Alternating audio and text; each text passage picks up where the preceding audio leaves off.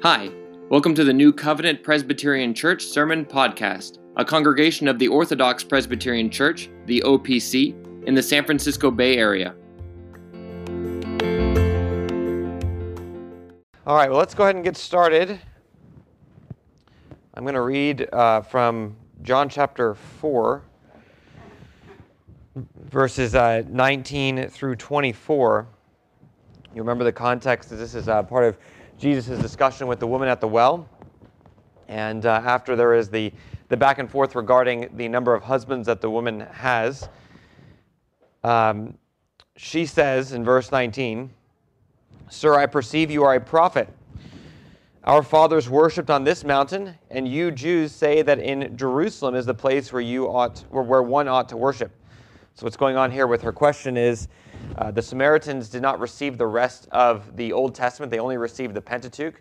And the place where God was going to choose to set his name is not specifically mentioned in Deuteronomy.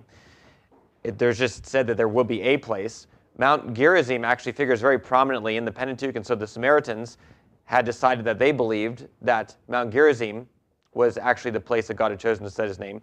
So it was convenient for them since they controlled that territory. So the woman now is referencing this debate between the Samaritans and the Jews, because obviously if you take into account the Old Testament as a whole, Jerusalem is clearly the place to worship. And so Jesus says to her, verse 21, "Woman, believe me, the hour is coming when you will neither on this mountain nor in Jerusalem worship the Father. You worship what you do not know. We know what we worship, for salvation is of the Jews." So there Christ is clearly saying that the Jews are right because of the witness of the whole Old Testament. But notice there's this change with verse 23. "But the hour is coming, and now is, when the true worshipers will worship the Father in spirit and in truth, for the Father is seeking such to worship him. God is spirit, and those who worship him must worship in spirit and truth." Let's go to the Lord in prayer. Father, we do pray that you would help us to understand your word as it relates to the worship of your name. Lord, we do ask that you would help us to understand what we do in the worship service, that we might engage with our entire hearts, our entire beings in the worship of your name, that we would be able to follow what is going on, and that our hearts would be lifted to you as we think of the glory of the worship that's been revealed in the Scriptures. For Lord, we do ask this in the name of Jesus. Amen. Okay, so last week we looked at different ways of worshiping, and particularly we were looking at the ways that the Reformed Church is typically not followed. And so we looked at the worship of images through by the Roman Catholics and the Eastern Orthodox. We also looked at the modern worship practices, so kind of a broadly evangelical world, what you'll find. And we gave some reasons as to why these things are not consistent with the regular principle. And so the goal for today will be to build back and to show why it is that we actually do the things that we do. So we've shown the things that I've been saying we do not have warrant for, but what are the things that we do have warrant for, and why is it that we do them the way that we do them? So that will be the thing that we are addressing now. Now, it was brought up to me by someone in a personal conversation about the images thing, that there was a concern that I was guilty of the straw man fallacy, which is not presenting the best arguments for the Eastern Orthodox. So I do want to just for the sake of completeness, briefly touch on one of the arguments that I did actually mention briefly, but I did not go into in great detail. And that is the argument that the Eastern Orthodox do use with regard to the incarnation. So there is an argument that, in the Old Testament we couldn't make an image of God, but clearly God has become man, and therefore we can make an image of Christ. The reason I didn't spend too much time on this was not out of any concern of trying to, not represent the other side well, but just that there's a large gap, and this will be the main bulk of my argument against it. There's a large gap between being able to make an image of Christ because he became man, which I'm not saying that that's true, but then being able to then worship an image of Christ in worship, and then beyond that, to then worship the saints and their images as well.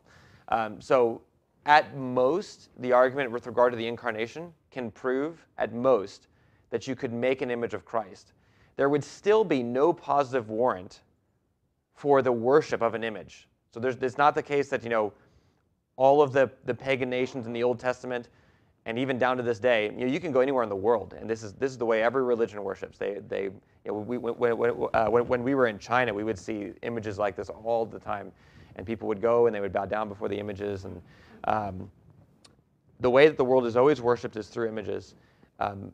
The fact that there is an incarnation, the most that could prove is that you can make an image of Christ. It does not even prove that you could use an image of Christ in worship. There's still no positive warrant for it. And it certainly does not prove that the images of the saints should be used in worship in any context. One of the arguments that's given is from Deuteronomy chapter 4, the idea that you saw no image as you were with God on the mountain, referring back to Mount Sinai. And then the argument goes, well, Christ is the image of God, and therefore we have seen an image now, and therefore there is something that's changed. Again, the most that could prove is that you could make an image of God, but of Christ. One of the ways that breaks down is typically the passages that are used to say that Christ is the image of God are actually referring to who Christ is in eternity, and therefore really are not related to the incarnation. So Christ did not become the image of God upon the incarnation. He always was the image of God as the eternal Son. So for instance, in Colossians chapter 1, he is the image of the invisible God, the firstborn over all creation. For by him all things were made, and in him all things hold together. So the thing that proves that Christ is the image of God is not his incarnation, but rather that he is the creator of all things and the sustainer of all things, which means in terms of Christ being the image of God, he's actually declared to be an invisible image. And so again, it becomes a shortcoming, I think, even with the idea of making an image of Christ. But all that to say, that's one of the other arguments that's given, and I do understand that is perceived to be one of the stronger arguments. So I did want to just touch on that briefly. One of the things, though, that this I'll give a chance for questions on that. Yep. So the nativity scenes and pictures of nativity in Christmas cards, they are not being used in worship, so they are accepted. So my view would be that you should not have any images of Christ. So what I was arguing with regard to the Eastern Orthodox position, because I'm really trying to deal just with worship, and whether or not you can make an image of Christ would probably be an entire lesson. And so I'm sort of trying to avoid going down that rabbit hole. But the most that could be proved from the incarnation is that you could make an image of Christ. I don't think it actually proves that. So I do think that it would still be a violation of the second commandment to have an image of Christ. It is certainly a less egregious violation of the second commandment, and one that I think, with regard to other Christians, is much easier to look past. There have even been Reformed people that have held to that view, that you can make an image of Christ as long as it's not used in worship. Like things like storybook Bibles, they would accept that sort of thing. We go out of our way to try to find storybook Bibles that do not have images of Christ. So there's definitely a gradient in terms of how egregious the sin could be with regard to these things, and that would affect the way that we view it. So this would be something that there's disagreement even within the Reformed camp, so to speak. John? I changed my mind. I don't want to. Okay. Okay. So if I in another context, I can tackle the issue of images of Christ in more detail, but again, if I try to do it now, I don't think I'm going to get to most of what I've got planned, which is I really do want to try to build into why we do what we do in worship. And the goal of what I've said with regard to images was really just to show why we do not have a Roman Catholic or Eastern Orthodox worship, and then also secondly, why we do not have a worship service that would look like modern worship, that sort of thing. So let me just say, I'm going to just restrict it to that. So One of the things, though, that this does show, both the text from Deuteronomy 4 and the text from John 4 that we see, and this is something actually of a parallel. The idea of God being spirit, that's the thing that determines how we are to worship. Both in the Old Testament and in the New Testament. So this would actually be a point of consistency between the Old and New in terms of worship. So the nature of God and what we believe about God determines the nature of our worship. So one of the things that we see with image worship, and not getting into the Roman Catholic thing, but now just talking about pagan religion and worship, the reason why they have, and so what I'd be arguing is that those who try to use images in worship are really blending the two. But with regard to pagan worship, the reason why they think that you can worship through images is because they have a pantheistic worldview. There is an inherent connection between all things in the universe, and therefore the image really can mediate with some kind of other divine presence. There's nothing beyond the world, and all things are connected, and therefore why wouldn't it be the case that you could worship by images? That's the logic of the pagan religions in the time of the Old Testament and even down to today. There's a denial of transcendence, and that denial of transcendence means that things are flattened out such that the worship of images becomes a conceivably valid means of worshiping God or the gods. So worship then is always an expression of what we believe. Worship is always an expression of what we believe. It's sort of the culmination. This is something that Eastern Orthodox authors argue a lot. They would say that that they would defend their views with regard to images, with regard to the incarnation of Christ, and so for them the worship through images is the kind of the culmination of their theology. But we actually say the same thing. Worship is the culmination of our theology. It's really our theology that's put into practice, and really the things that we believe about God and the nature of God, and even beyond that, what we believe about salvation is what we are working out in our worship. And so this is clearly the case in the Old Testament. If you were with us for the sermons on Deuteronomy, this came out in a few places. In Deuteronomy chapter 16, Moses goes over some of the three festivals where all Jews had to approach Jerusalem. And one of the things that I pointed out in those sermons was, particularly with the Passover, is that the feast of the Passover, the unleavened bread that followed, all of it was related in some way to the actual Exodus event. So the idea is that the worship of God in the Passover was, every element in it was meant to be a picture of the redemption that they had actually received through God by Moses. And so the worship is tied to what they believed about God and what they believed about salvation. And the same thing is true for our worship. So, and this is something that comes out again in John chapter 4. We will worship God in spirit and in truth, and the reason is because God is spirit. So the spiritual nature of God determines the spiritual nature of our worship. Because God is spirit, therefore there's a correspondence with the way in which we worship. And so this is what we would expect to find in the New Testament in terms of the different elements and what things we have positive warrant for in the Scriptures. So any questions on that basic idea that our worship is meant to correspond to our theology? Are you going to expound on that God is a spirit and those who worship Him must worship in spirit and truth? Now, when we say spirit and truth, that word spirit, has it only something to do with not doing with idolatry, or also the place where we can worship? Yeah, I think both. I think both, yeah. Certainly both in the context. I think the place is certainly being emphasized. But the reason why it can be anywhere is because it is in spirit. If it weren't in spirit, then you'd be stuck to a physical place. So we can worship anywhere. We can worship anywhere. As a public worship. That's right. Okay. So and even just to go into that a little bit more, what was happening in Old Testament worship, the reason why it was constrained to Jerusalem is because God's presence filled the temple. And so God's presence fills the temple, you've got to go where God's presence is. But now in the New Testament, we're told that wherever two or more are gathered in the name of Christ, there Christ is in the midst of his people. We're told that the temple is replaced now with the people of God, and that God's Spirit indwells us. And we are as Ephesians 2 says, we're being built up into a spiritual dwelling of God. God dwells in us by the Spirit. And so all of the temple theology, the presence of God, is fulfilled in us as people.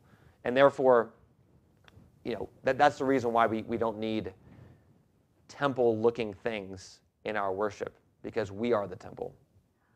But we are meeting here, and my question is, Yeah. do we call this a sanctuary? And in the temple, in the Old Testament, I think there's the word sanctuary. Yeah. Is that where we got this word sanctuary? It is clearly where we got the word, yep. So, What is a sanctuary? huh? What is a sanctuary? Yeah, so a sanctuary would be a holy place. So any word that's got the sanct root is going to be sanctification is going to be related to the idea of holy.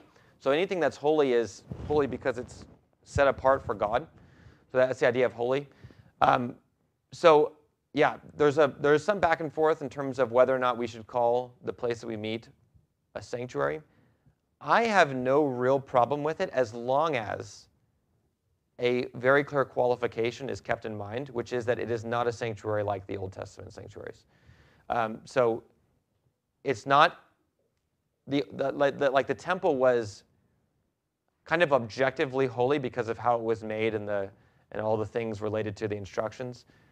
We could say that this is a holy place in the sense that we have chosen to set it apart as the place where we, as the true temples of God, as the true temple of God, worships. But it's really only significant insofar as we've chosen to meet here. And the fact that we do meet here every week, if someone wants to call it sanctuary, I don't think there's a problem with it. But it's not really objectively so in the same way as an Old Testament sanctuary would be. So so the temple is called a sanctuary in Isaiah chapter 8. A mikdash is what would be the word in Hebrew. And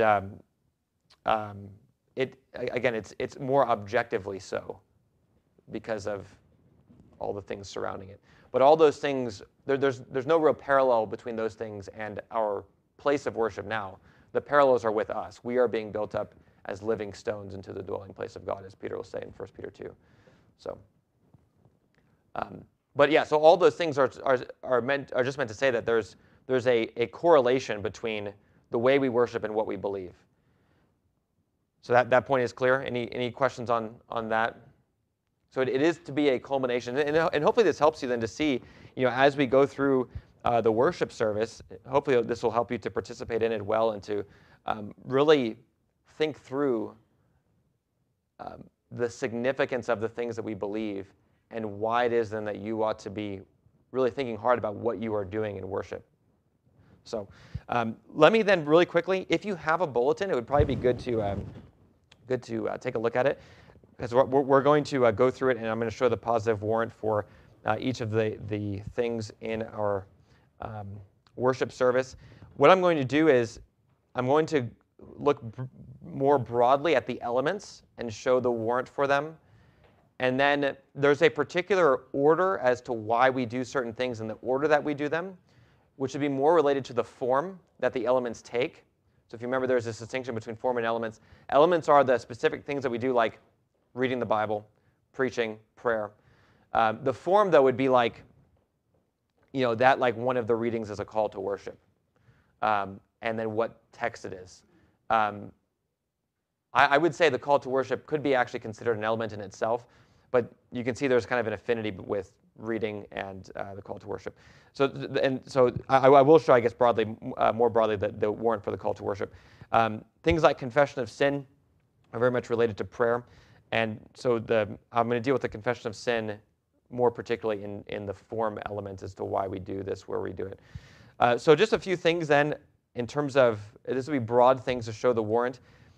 First, with regard to the public reading of Scripture, comes from 1 Timothy 4, verse 13, where the Apostle Paul says, "Till I come, give attention to reading, to exhortation, to doctrine." So there the reading is the public reading of Scripture. Exhortation would actually include preaching, so in this sense, this verse kind of takes out two birds with one stone. There's other warrant for preaching in 2 Timothy 4, a great exhortation that the Apostle Paul gives to Timothy with regard to the preaching of the word. Singing is found in Ephesians chapter 5 and Colossians chapter 3. instructing one another in psalms, hymns, speaking to one another in psalms, hymns, and spiritual songs, that text. That's clearly in the context of worship, the worship service. And so we are to, if we're to obey that instruction, we have to be singing in the worship service. With regard to prayer, prayer is a part of the worship service in 1 Timothy 2, where there is an exhortation that supplications, prayers, intercessions, and giving thanks be made for all men. Then particularly in verse 8, there are more particular instructions for prayer in the context of the worship service. So, for instance, there's also instructions in 1 Timothy 2, verse 9 about women's clothing. That's particularly for the worship service. Women being silent in the church obviously is related to the worship service. It doesn't mean that once a woman walks through the doors of a church, she can no longer speak. It's talking about the worship service. So also, and then in that context, there are men who are to pray. So men are the ones who lead in worship in the context of the worship service. And they pray lifting up holy hands without wrath and doubting. So there is a command in the scriptures to worship the Lord via prayer. Also then with regard to the sacraments, we have a warrant for baptism occasionally with Matthew chapter 28, the great institution of baptism text, which is also the Great Commission. There's actually a lot of instructions with regard to the Lord's Supper in 1 Corinthians 11. We actually use that sometimes for the institution text, and Paul is clearly dealing there with the public worship service. Actually, everything from 1 Corinthians 11 through 14 is dealing with the worship service. So all those things would be positive warrant. And I think those are the major elements that I'm going to deal with in this context. Any questions, anything that I have perhaps left out? There were Sundays when our church used the form of Calvin. Did you pattern, do we pattern our form after Calvin's form? Yeah, I have read a couple books. I think it's a lot of people claim to be following Calvin in their worship order. And I think the observation that I've made is everyone thinks they're following Calvin, everyone does it a little bit differently, and everyone's worship looks just about the same. So I think we would fall into that same pattern. I don't know if we are following exactly the way Calvin did it, but all Reformed churches basically do. And the reason is because if you're just looking for what the scriptures say, it's just not going to change. And so all Reformed worship tends to look very similar. And there is an advantage to this. You can go anywhere in the world, and I've mentioned this a few weeks ago, you can go anywhere in the world and in any century of the Christian church and feel right at home in the worship of God. They'll be worshiping just the way that we do. I mean, there will always be some differences.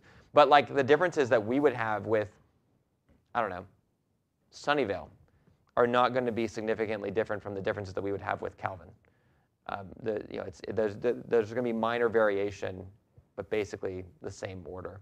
And so you would be able to follow the logic of Reformed worship anywhere. Let me get into our actual liturgy, and this will hopefully fill in some of the missing gaps. But now I think you've seen at least the broad warrant for each of the particular elements. So the way the Reformed worship service is structured is there are certain movements. So there are a number of elements that are typically put together, and those elements together form basically a movement with regard to, it all has a certain theology, there's a certain aim and goal with regard to the worship.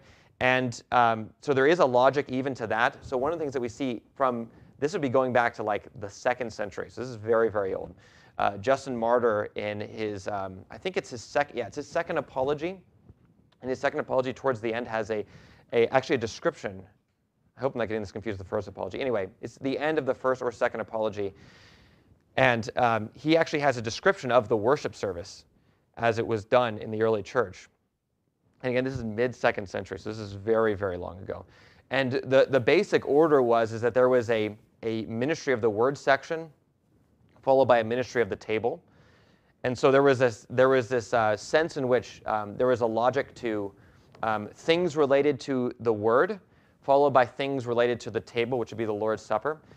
And the reason for this is because the significance of the table is really filled out and expounded by the Word. So you have to have the Word to go with the table, so the table being the Lord's Supper. And so that's the logic for the basic division of our worship service. You could kind of cut it into two halves there. Obviously, they're unequal halves in that way, but the preaching is then followed by the Lord's Supper. So the Lord's Supper is, in a sense, a response to the preaching, and it receives its significance and explanation in the preaching of the Word of God.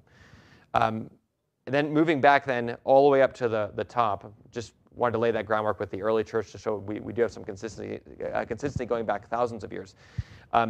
The first thing that happens in the worship service is that God calls us to worship and He greets us. The reason this is always in the beginning of a worship service is because what's happening is we are being ushered into God's presence.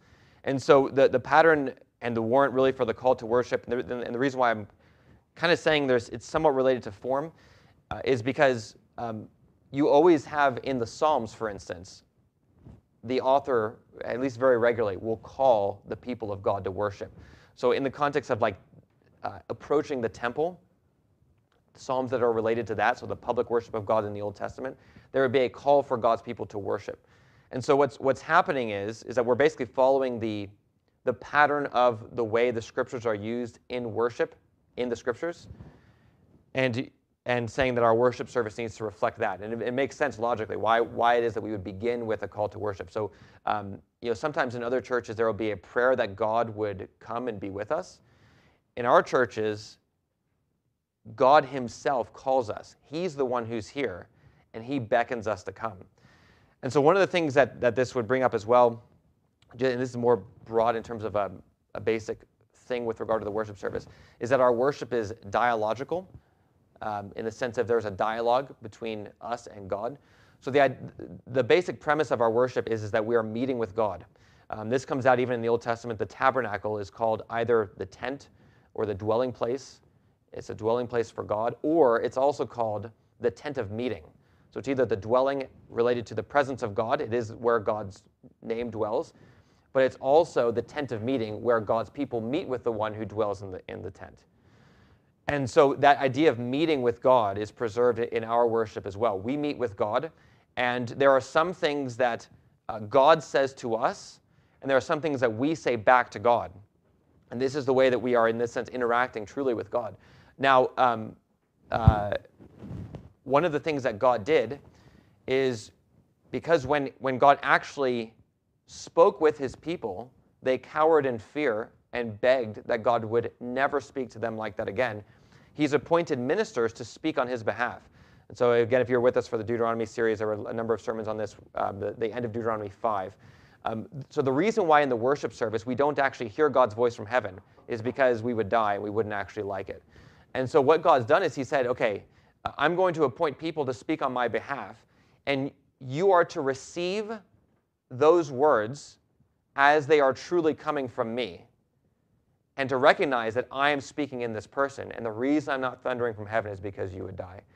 And so really this really grounds a lot of significance in the things that happen in the worship service. It can be easy to think, I'm not that outwardly impressive, just a person, just like you're a person. I have all these weaknesses. You can see all of my weaknesses.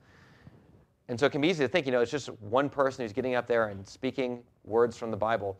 But what gives the significance to what's happening is that I have been set aside by God to represent Him and to speak His words on His behalf to you. And so when that call to worship comes, what's really happening is God Himself is beckoning you to come into His presence. And so it's quite a significant thing. And then as you then come, there is a greeting that goes out. And this would be, again, following now the logic not of the Psalms, but of the epistles. All the epistles begin with a greeting. The epistles were read in the context of a worship service, and so there's good reason for us to follow the logic of the epistles as well for our worship service. And so what happens then is we come into the presence of God. God Himself is speaking to us, calling us into His presence, and then God then greets us. So when I give the greeting, I am giving that greeting on behalf of God. We then, as a church, respond in prayer to God, and we respond in praising Him. So you'll notice that there's a distinction between the different kinds of prayers that we offer up to God at different parts of the service. And so the idea is that in the beginning, when we first come into the presence of God, God calls us to worship, we immediately respond with praise. And so what happens is God calls us to worship, he greets us, and then I, now representing the congregation, will then offer up a prayer of praise and thanksgiving to God for all that he has done for us. The idea that the minister would be, in this sense, in something of a mediator is found in Exodus chapter 19 and in Exodus 24 as well with Moses. So part of what happens is on Mount Sinai, the people could not bear to hear the word of God. And so then God appointed Moses to take the word of God to the people, and then he would also then take the word of the people back to God. And so there was this sense in which the dialogue went both ways, but through the one who is sort of set apart to be the go-between. And that's what a minister does in the worship service. So there are things that I do representing God to you, and I speak, and you are really to receive it as God speaking.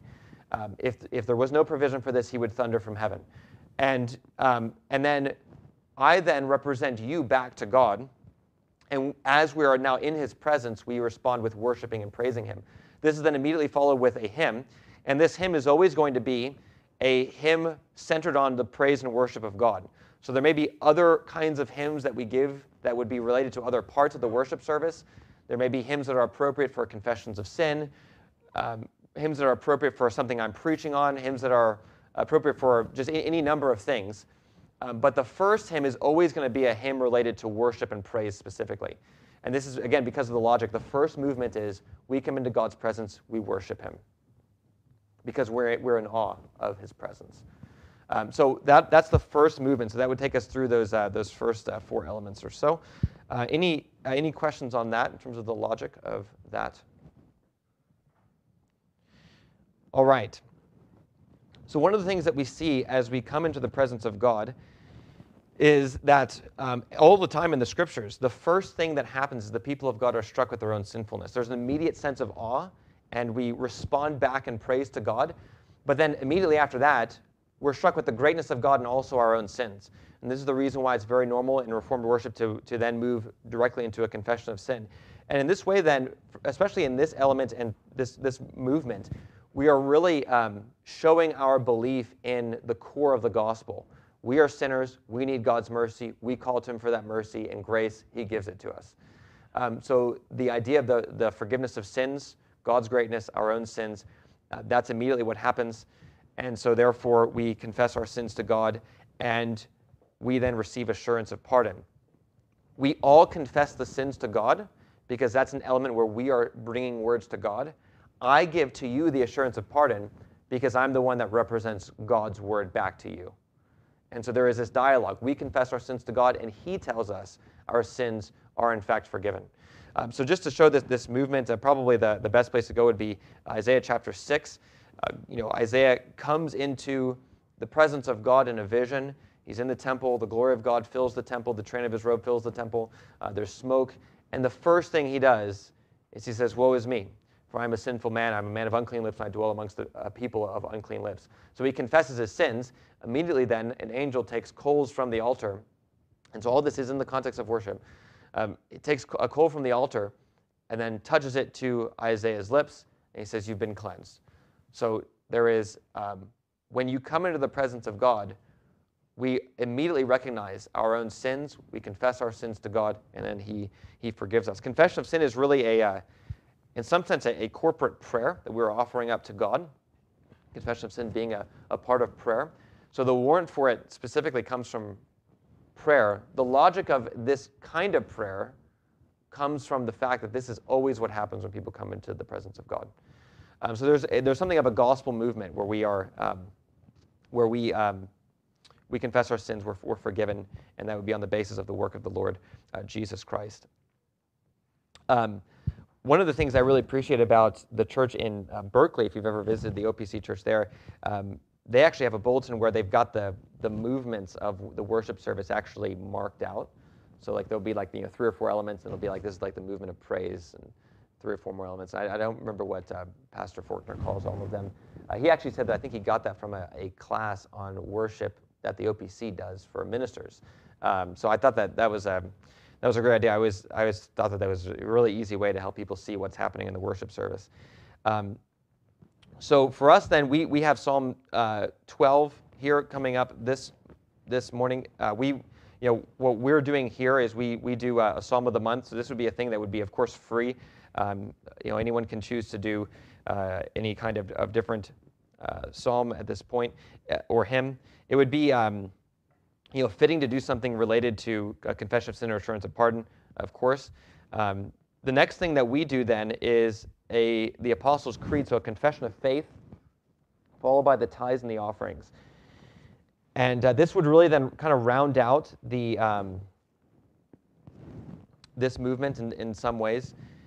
One of the things, and actually there was a change that I made on this when I was going through this in Deuteronomy because of the connection here. In Deuteronomy 26, one of the things that's really interesting is that when the people of God come before him to bring their tithes and offerings, there is actually an instruction that they give a profession of faith, a confession of faith, that's basically related to the salvation that they had received to that point.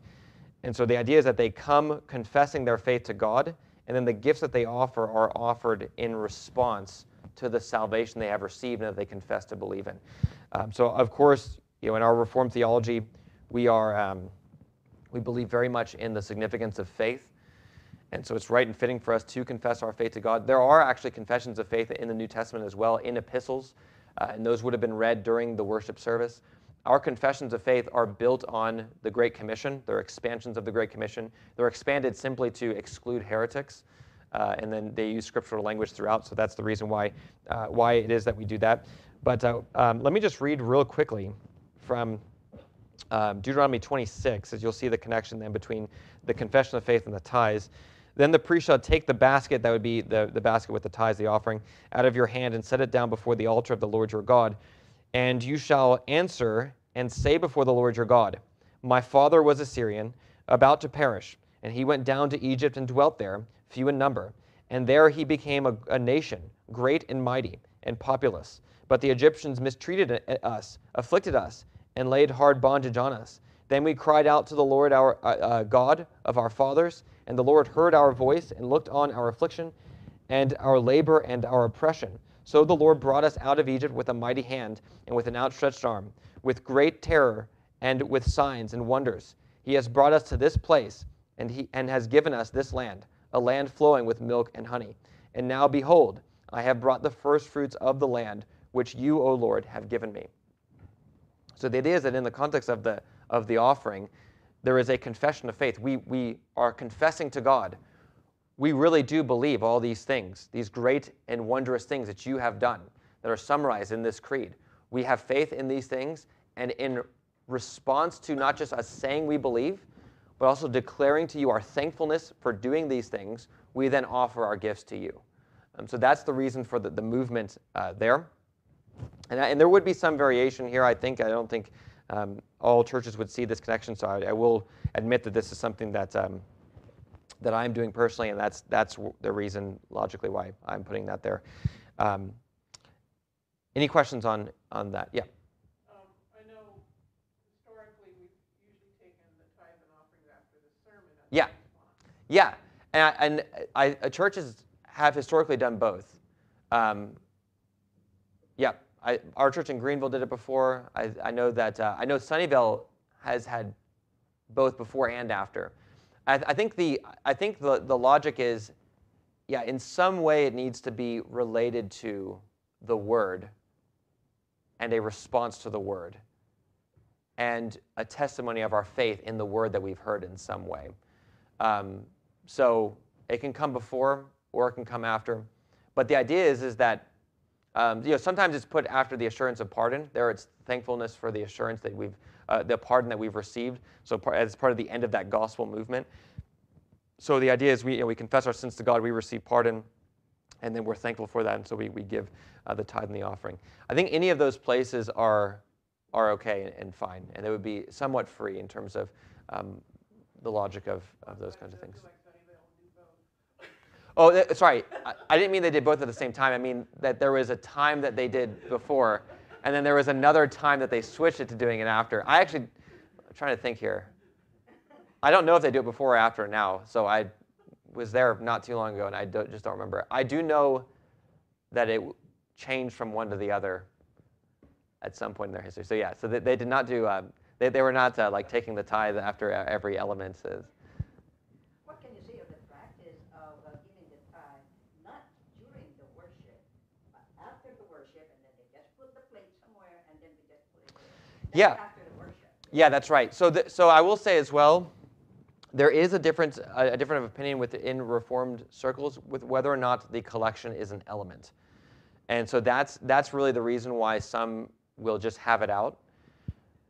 I personally think it should be an element because of I see a central continuity with Old Testament worship. So I do think that's, there are things that have been fulfilled. Anything related to the temple has been fulfilled because we are the temple, Christ is the temple. And so those things are done away with. We don't give offerings in the sense of sacrifices, that sort of thing. But still, fundamentally, there's continuity because we are the temple. And so there's going to be the things that have not been fulfilled. Like there's no sense in which the offering, I don't think, has been fulfilled. There's still a need for the ministry of God to be supported.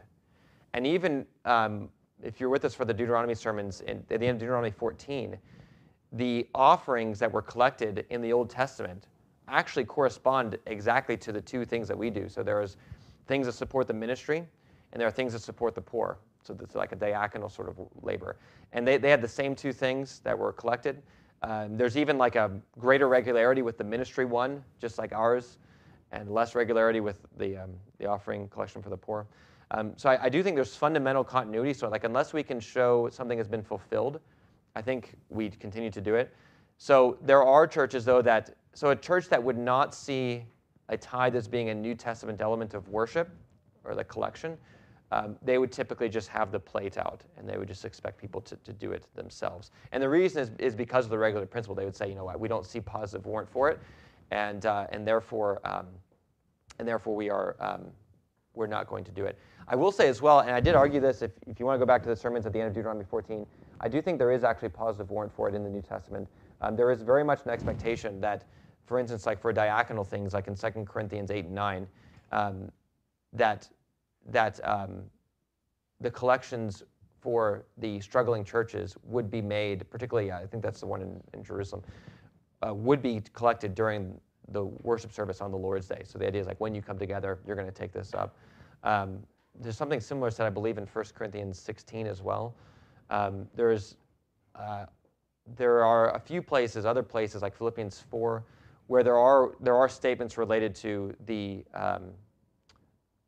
church receiving money for various things related to ministry, and so I don't think there's any reason to think that element did not continue into the New Testament for those reasons, and therefore it'd be right to do it during the worship service, and then its placement would be based on the logic of any of these things. It's somewhat free. So again, there's going to be broad consistency, and so if you're worshiping in another church, for instance, and they collect the offering at a different point, it's still very easy to see what the logic is and like the way you are to see it. In some ways, it's a thanksgiving for the things that God has done, and you confess your faith in some way in those things. There's some kind of indication that you are giving that you believe them, and you're recognizing that if those things are true, then you've got to give something to God in thanksgiving to Him. That's the idea and the logic. Okay, we are just about out of time. Let me just summarize really quickly the end, since I've already kind of mentioned on it, mentioned these things. So there's the movement, the kind of direct ministry of the Word. So we have the scripture reading, pastoral prayer, and then we have hymns bookending the preaching of the Word. So that would be one movement with regard to the ministry of the Word itself. And that's followed by then the ministry of the table. As I said, that's a very, very ancient distinction. In the benediction, what's happening is God Himself is the one who's pronouncing a blessing on His people. So in that, I am representing God to you, and when I give the blessing on you, it is God Himself putting His blessing on you. You go forth in blessing. And this follows the logic of the epistles as well. The epistles always begin with, actually it's very similar to the movement that we have. There's a greeting, worship, and then at the end, there's going to be some kind of doctrinal matters or things from the Word. and then there's going to be at the end, there's going to be a benediction, so a declaration of the people being blessed. So if, for instance, those things were read during the worship service, which they were, it would have followed the logic that would have been very close, at least in the broad outlines of what we do and what every Reformed church has done.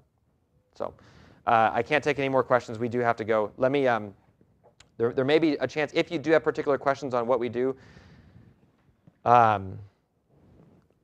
have no idea if I'll be teaching next week, but if I am, I will take them. So we're still praying for Pastor Erickson that he would be able to join us and come back. So let's pray. Father, we do thank you for the worship of your name and for the revelation of it.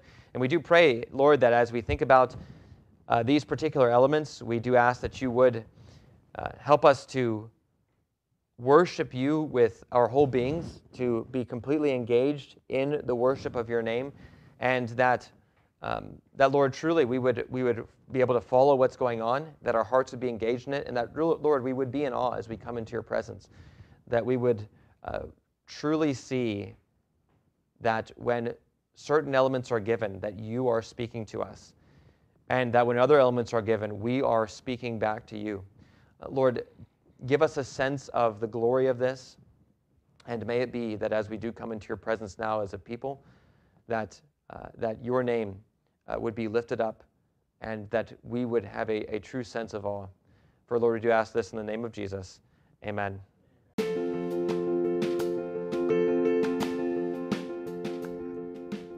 Thanks for listening. If you'd like to find out more about our church, please visit our website at newcovenantopc.com. You can also follow us on YouTube, Facebook, and Instagram. May God enlighten the eyes of your heart, that through the preached word, your eyes may be opened to behold the glory of Christ more and more.